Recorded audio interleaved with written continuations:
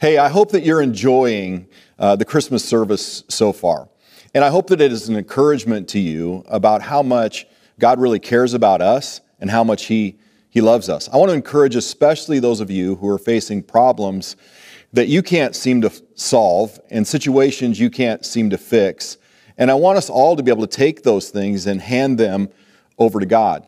Because as we look at the Christmas story, we find in the Christmas story some lessons in regards to how God works. And when we can figure out how God works, it gives us hope for the situations that we're facing today.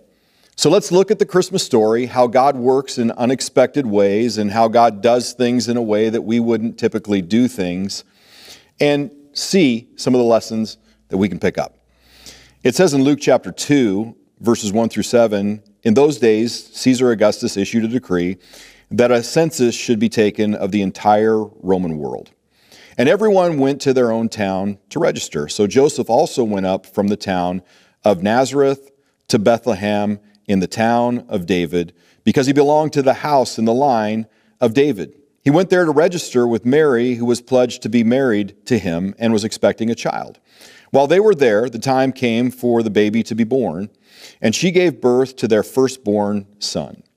She wrapped him in cloths and placed him in a manger because there was no guest room available to them.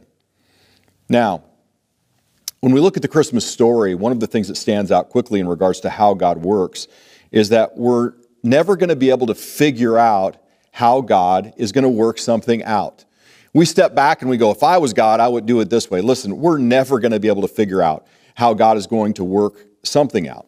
But what we do know, and Romans chapter 8 talks about this, is that God works everything for the good. All things for the good. Not necessarily for my good, but for the collective good. And what we can also learn from the text of Scripture and see in this story in particular, that if God was small enough to be understood, He wouldn't be big enough for us to worship Him. And you can think about it from this context. You're looking at a screen today, and when you look at a screen, basically your life would be comparative to a pixel on that screen. And we get to see a very, very narrow picture. We have limited information, we have limited time, and we have limited understanding. We have pretty much a pixel in the story of all of humanity. And God sees the whole. And so when we look at things, we have our plans, and God has His. But what we can notice, and again in this story, is that God's plans are always bigger and they're always better. Caesar, in this whole story, he makes this proclamation, and they have to march to his order. They literally have to go to the town of Bethlehem, make their way 80 miles to the town of Bethlehem, a difficult journey.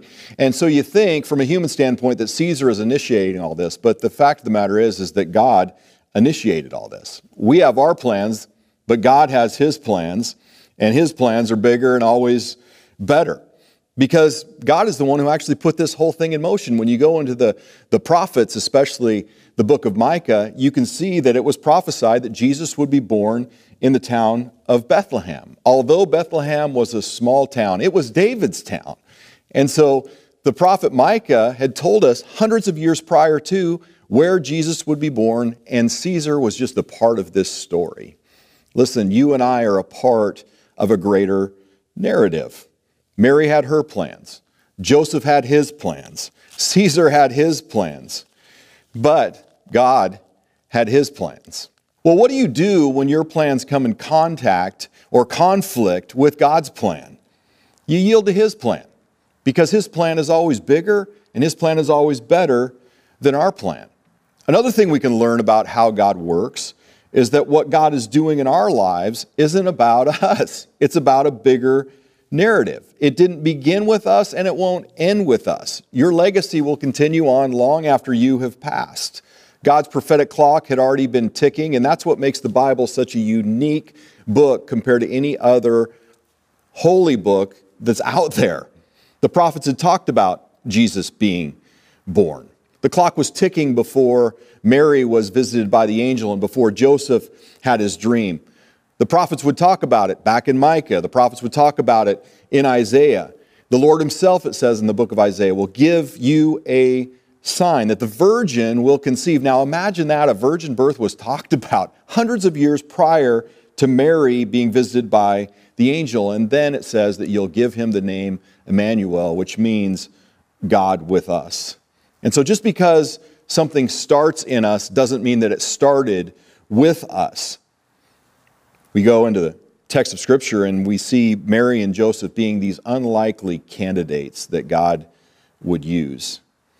And it gives us another point on how God works. Sometimes we enlist into the plans of God, and sometimes we get drafted.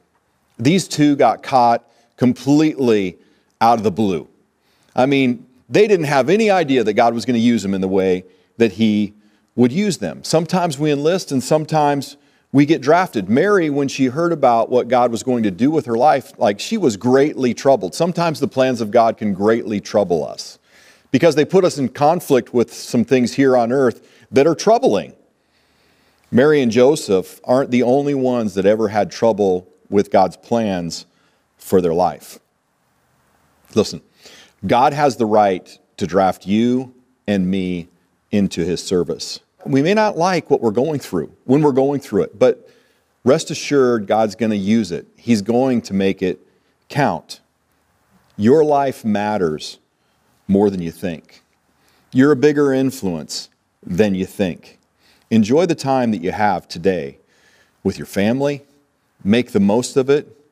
Get all the joy that you can out of it. Speak those words that are meaningful and true. Represent Jesus well to your friends and your family.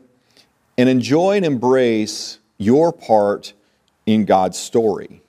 We have our plans. God has His. And His plans are always bigger and better. Like Romans 8 says, we know that in all things, God works for the good of those who love Him. God loves you, we love you, and we hope that you have a very Merry Christmas.